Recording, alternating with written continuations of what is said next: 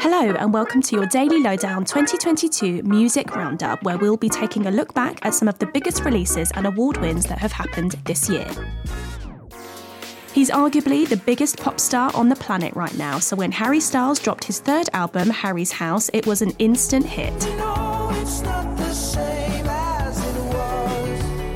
After announcing the record in early 2022, the album came out in May off the back of its lead single release, As It Was, which broke Spotify's streaming records after racking up over 16 million listens in its first day. Other big hits from his album include Music for a Sushi Restaurant and Late Night Talking. The former One Direction star will also be hoping to bag himself the Grammy Award for Album of the Year after Harry's House received a nomination for the 2023 awards. The 2022 Ivor Novello Awards returned in full swing for the first time since before the pandemic, and Hello had the chance to catch up with one of the big winners of the night. Sam Fender, who picked up his first ever Ivor Novello for his huge song 17 Going Under, spoke to Hello backstage after picking up his award and revealed how he was feeling after his win and his plans to crack America. I don't know, I'll try and crack America, I think. If I could crack America, that'd be great. But I think it's kind of like it's time to go over there now. Later in the year, Taylor Swift made a triumphant return to music with her brand new album, Midnight.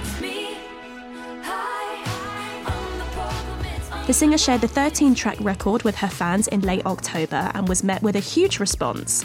The record, which was produced by Jack Antonoff, has already broke many records and was officially named the most streamed album in a single day of all time, with over 186 million streams worldwide, beating Drake's Certified Lover Boy in the process. In November, the Grammys released their nominations for the upcoming 2023 awards, and Beyoncé officially made history. The Crazy in Love singer picked up 9 nominations for next year's awards, including Album of the Year and Record of the Year for her album Renaissance and her summer single Break My Soul. Beyoncé's nods in multiple categories mean that she has now become the most nominated female artist in Grammy history and is tied with her husband Jay-Z as the most nominated artist ever, with both stars now having a whopping 88 nominations each in total. It's the end of a music era. Elton John has announced his final ever gig, and it's a big one. The legendary musician will be headlining Glastonbury Festival next year, taking to the Pyramid Stage on Sunday the 25th of June for the festival's closing night. In a statement announcing the news, Elton said there is no more fitting way to say goodbye to his British fans, adding that he can't wait to embrace the spirit of the festival.